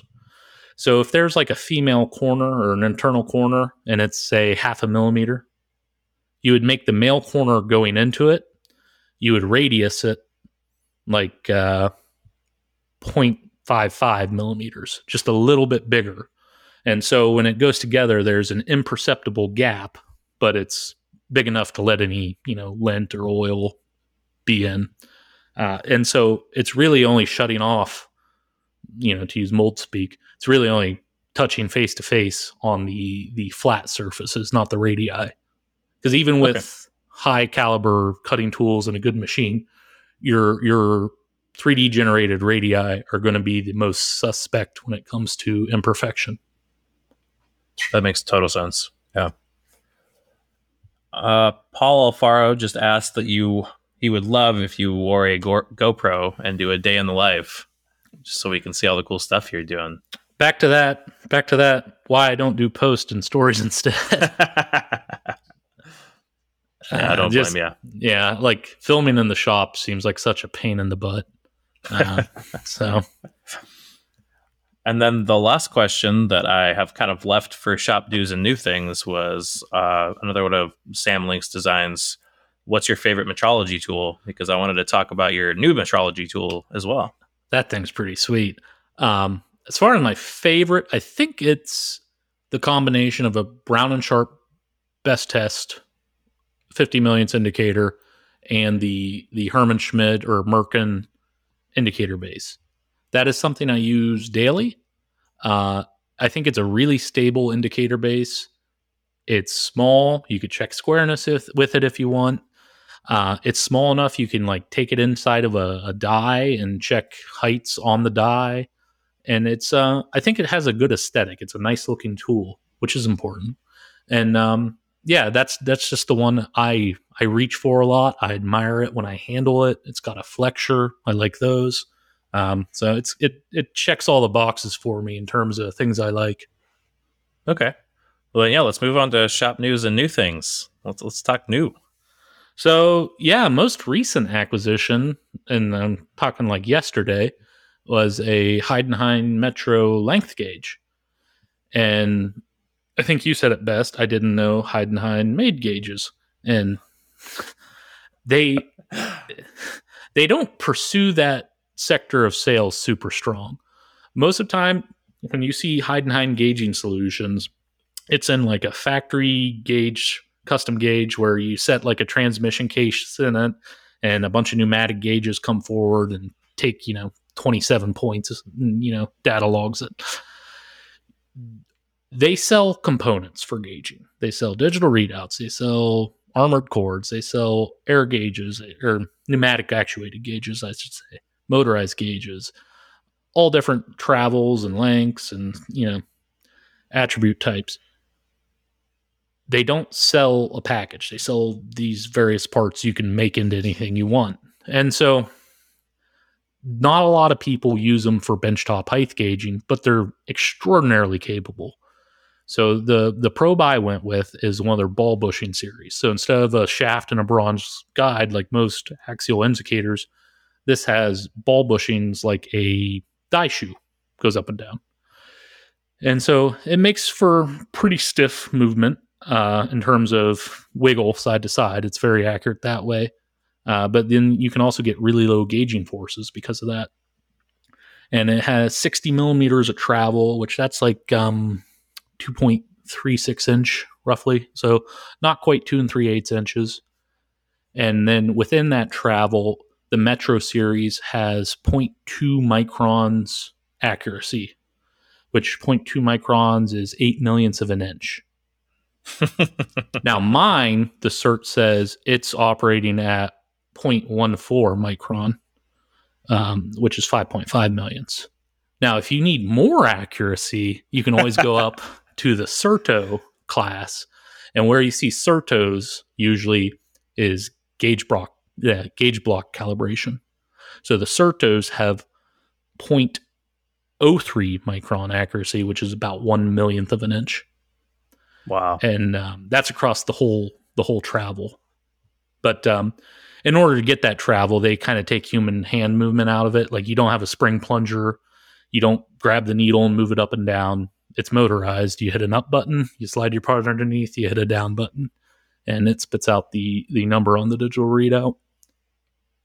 But so I knew I spend a lot of time building block stacks. I have currently 40 some components I have to grind. And just looking at the prints, it's about 20 block stack combinations. And one of the things like I used to do is at the beginning of the morning when my hands are clean, I would build my block stacks, because you don't want to build block stacks with gritty hands from grinding. You want your hands hermetically clean. And so to have to do it in the middle of the day, you have to stop, clean your hands, wiped everything down. And so doing it in the morning made a lot of sense. But as I see more work, more volume and sizes, I was at a point where I didn't have enough blocks to accommodate that, even with an 81-piece set. So I was thinking, well, maybe I buy a second set of gauge blocks. And then, that's several $1,000s. And then I was like, well, maybe it's time to go digital. And the first thing I looked at was the TISA U-Height, which is, TISA has their micro height gauges. I think you have one, don't you? Yeah, we just got one. And they're pretty darn good. Like, I've used them before. I like them. Well, the U-Height is a very, very small version of that, which doesn't sit on granite. It actually has a granite stand, and it only has 4 inches of travel. But it would give me all kind of capacity to like measure bores and, distance from face to a bore, stuff like that. And that stuff's all neat, but it was just a tiny, tiny bit light on accuracy. Like, when I look at the resolution and accuracy of my machine, it was right there. And my preference is that my metrology be better than the machine. Mm-hmm. So it didn't seem like the best choice for the mill or for the grinder. It made a lot of sense for like the Haas, checking parts coming off the Haas. I thought it'd do great there, but I didn't really need that at the moment. So one thing led to another, and I ended up in, a much more expensive class of machine with the Heidenheim Metro. You know how it is. You kind of talk yourself up, and at first I was like, well, maybe I can go a little cheaper and buy just the 1mm travel, and I don't know. He's like, well, that would kind of suck having to slide the thing up and recalibrate it every time I had a 2-inch. Okay, so we'll get the 60mm travel, and then it's like, well, you'll get more accuracy with the motorized versus the spring plunger, and it really spirals. Yeah, you're like, well, if I'm already spending the money, I mean, yeah. But I'd kind of asked Robin, like, he has an older version he uses. He makes like these custom keyway gauges. Mm-hmm.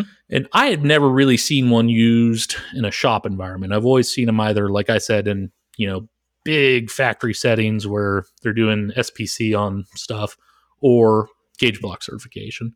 So I was kind of, wondering what his 2 cents on it were. And because, I don't know, I see like a lot of his workflow makes a lot of sense. So I thought, we'll see what he thinks on it. And he said, why don't you try looking used? And sure enough, there's a lot of options on eBay. And so I, back to that Heidenheim digital readout I have on the grinder, I'm only running 2 of the 3 axes. I thought, okay, let's just buy a probe. I'll plug it into the spare axis on that readout. I have enough cord to get over to my existing height gauge and her height gauge stand, and then I can see how I like that system. And so I order a probe, is a few $100s used, looked in really nice condition in the photos. Everything's great. The guy wrapped the cord around the probe like he was wrapping a paragrip handle or a paracord handle on a knife. And it split the insulation like every point he wrapped it, and then it pulled the wires out of the probe.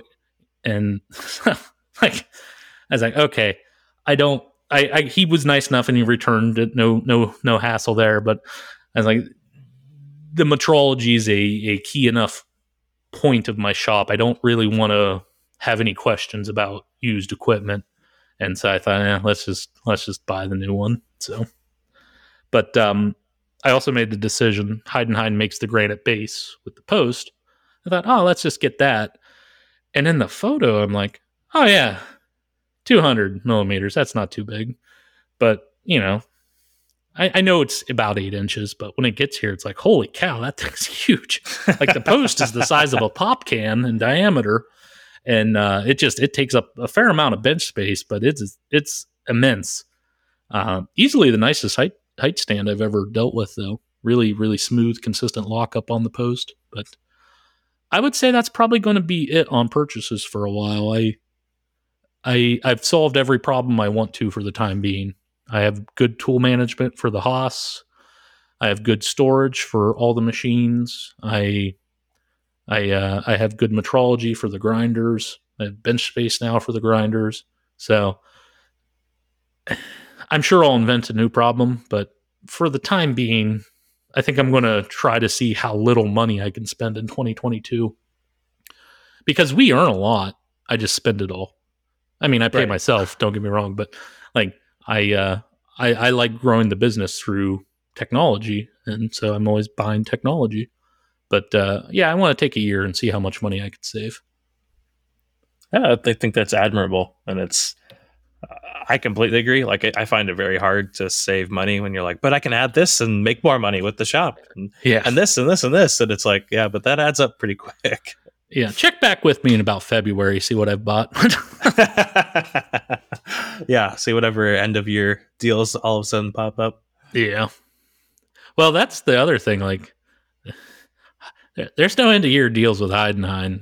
Like Tisa had some promotion, but Heidenheim, it's like, well, here's our catalog. You pick out what you need. And it's like, oh, there's 72 probe options and 3 DRO types and 3 different height gauges, and there's no spirit guide to walk you through the process, so to speak. And it's just like, well, this is the list price. You want it or not? Yeah, that it's always frustrating dealing with companies like that. Like even Lang is very similar. They're like, yeah, they'll do. I like see they 5% have a Christmas. Off. They Yeah, had I a couldn't Christmas believe. promotion, and I'm waiting. Like if they have the 46 millimeter quick change pallet base, I'm going to jump on it. But my experience, they never have the thing you need on promotion. So No, and like we spent a ton of money at my last day job with Lang, and even then, I think we got like 5% off. And I was like, oh, that's just like a pittance at this point, like with how yeah. much we're spending with you. I almost pulled the trigger on that 6 jaw Chuck Lang makes. Oh yeah, I that's do cool. enough like rings for my sheet metal slitter company I deal with, and I was like, my 3 jaw chuck that came with the fourth axis, it's kind of cruddy. Like if I'm doing something thin walled, I'll add pie jaws, but pie jaws don't really work as well as a 6 jaw in my experience. And I was looking at this thing, and I mean, it's beautiful. What makes it nice for a mill is how thin it is. It's the base is only like 27 millimeters thick. I was like, boy, the price is on par with a quality 3 jaw chuck or 6 jaw chuck for a lathe. I was like, I think I'll do it. But then I saw like at the last second how the quick jaw system works, and it like dovetails in, and then when you clamp, it locks in. I was like, wait, you can't ID clamp that way. Right. And, and so that I do a surprising amount of ID clamping, and so that kind of killed it right then and there. But I'm very happy with the one little vice I have from them. So I hear mixed results with their quick change bases. Like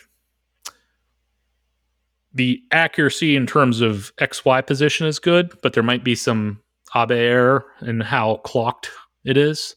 Oh, Like if you put like a 12-inch ground bar in it, take it in, take it back out, you might have some tram issues at the ends of that bar.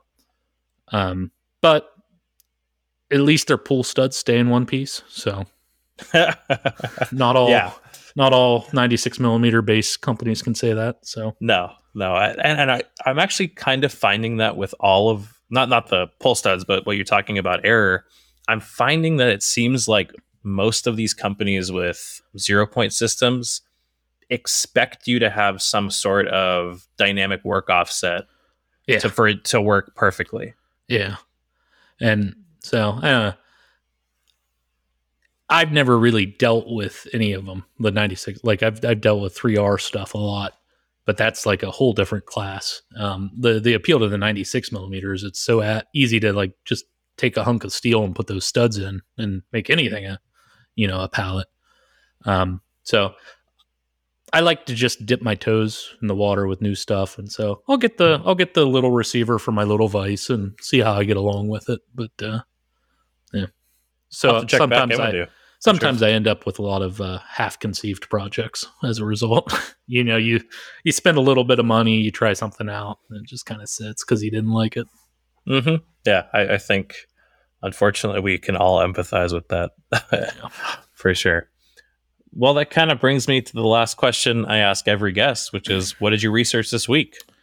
Ice cream machines. Are you up on the McDonald's ice cream scandal?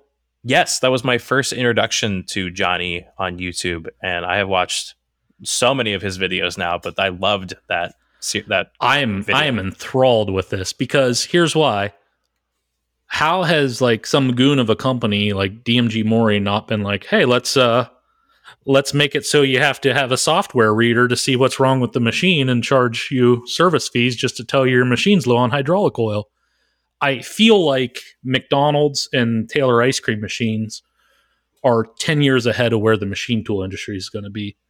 Like there's no way people haven't thought, oh, let's make our service more expensive and not allow them to repair things, because John Deere's doing it, Caterpillar's doing it. And so sooner or later, a service company is going to ask that a machine tool vendor do that. Like that's the big deal, like, or the big difference is, Caterpillar kind of has their own service techs through their distribution networks. Whereas, machine tool companies it's kind of like the Wild West. You have all these small mom and pop distributors. You have a few larger ones. So I feel like that's the holdup. But yeah, whatever's happening with this, I think we'll see eventually with machine tools.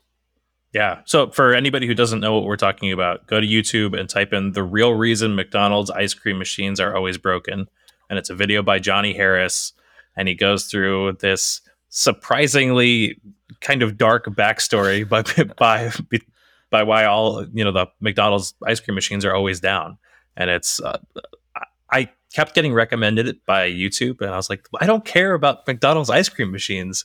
And then I watched it, and I was like, oh man, this is such an interesting story. Yeah, and so another company, I think is Kitch, made an IoT device. So Taylor Ice Cream, basically if your ice cream machine has a problem, it alarms out, and then a tech has to come in with a reader and see what the alarm code is and then tell you what to do. And it could literally be something as simple as needs more sanitation fluid or something. And there are more complex failures, but like it'd be equivalent to not having enough whey oil in your machine, and your machine just alarms out and it doesn't tell you why. Right. And yeah. Which, I mean, that does happen. but usually you figure it out. But so this company called Kitch made a IoT reader that hooks up to your Wi-Fi and goes in between the sensor wires and the brain on the Taylor ice cream machine, and it sends you a text message that says basically put more sanitation fluid in. And Taylor's suing Kitch over this, and at one point it appears McDonald's has instructed Taylor to copy and offer it like they demand. And so Kitch is now suing McDonald's, and yeah, I think there's actually going to be some decent ramifications of this case. Like if Taylor and McDonald's gets away with it, I think right to repair will get worse. Mm-hmm. If Kitch wins, maybe there's some hope. But yeah, it's a weird thing for ice cream to be at the forefront of this fight. But I don't know. I was sucked in by it. Yeah, I was watching another video about the John Deere cases that are going on, because I still don't think they've been fully tried yet. But like I know Apple was involved with them, and like all of these big companies, because it does have ramifications for right to repair for everything, not just John Deere. But my family, they're farmers and dirt movers, and they are keeping older legacy tractors running at all cost because they do not want new John Deere equipment or Cat equipment for that reason. It just blows up. But one thing they do that's interesting is my uncle, he doesn't really buy any new equipment. He's keeping his older stuff running, but he rents everything for the job. Oh, interesting. Like he'll rent, a bulldozer for, it could be like $500,000 bulldozer, and it's surprisingly little per month, like a few $1,000s. And he really likes that. That doesn't really work with machine tools. Like I see DMG Maury's trying that to rent you a mill for a few months. I just feel like the logistics of dropping a bulldozer off on a trailer and it driving off the trailer and being ready to work are a little bit different than getting a mill rigged into a shop and powered and, hooked up and leveled. So we'll see how that works out for DMG. Yeah, I'm kind of interested at what their ideal customer is. Like, is it actually somebody who just needs it for 6 months, or are they hoping to just encourage these people to lease to own? Yeah, like it's in there. There's probably like a removal fee. Right. And then you just go, I guess we'll just own it then. Yeah, because you're paying, I think it's like monthly, and then you're paying per spindle hour, if I remember right. Yeah. So maybe if I get a big carbide milling project, I'll do that.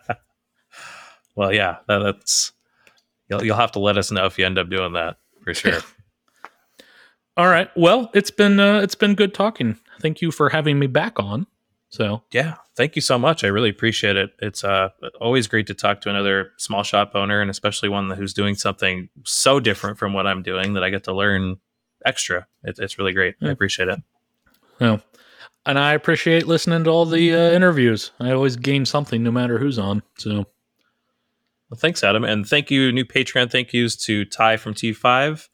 Where can people find you real quick before we close? Adam the Machinist on Instagram, and then Josh and I's podcast is the Precision Microcast. available on Spotify, Apple, and we have an RSS feed. And it also has an Instagram page, the Precision Microcast. Awesome. Well, thanks again, Adam. Thanks everyone for listening, and I'll be back next week.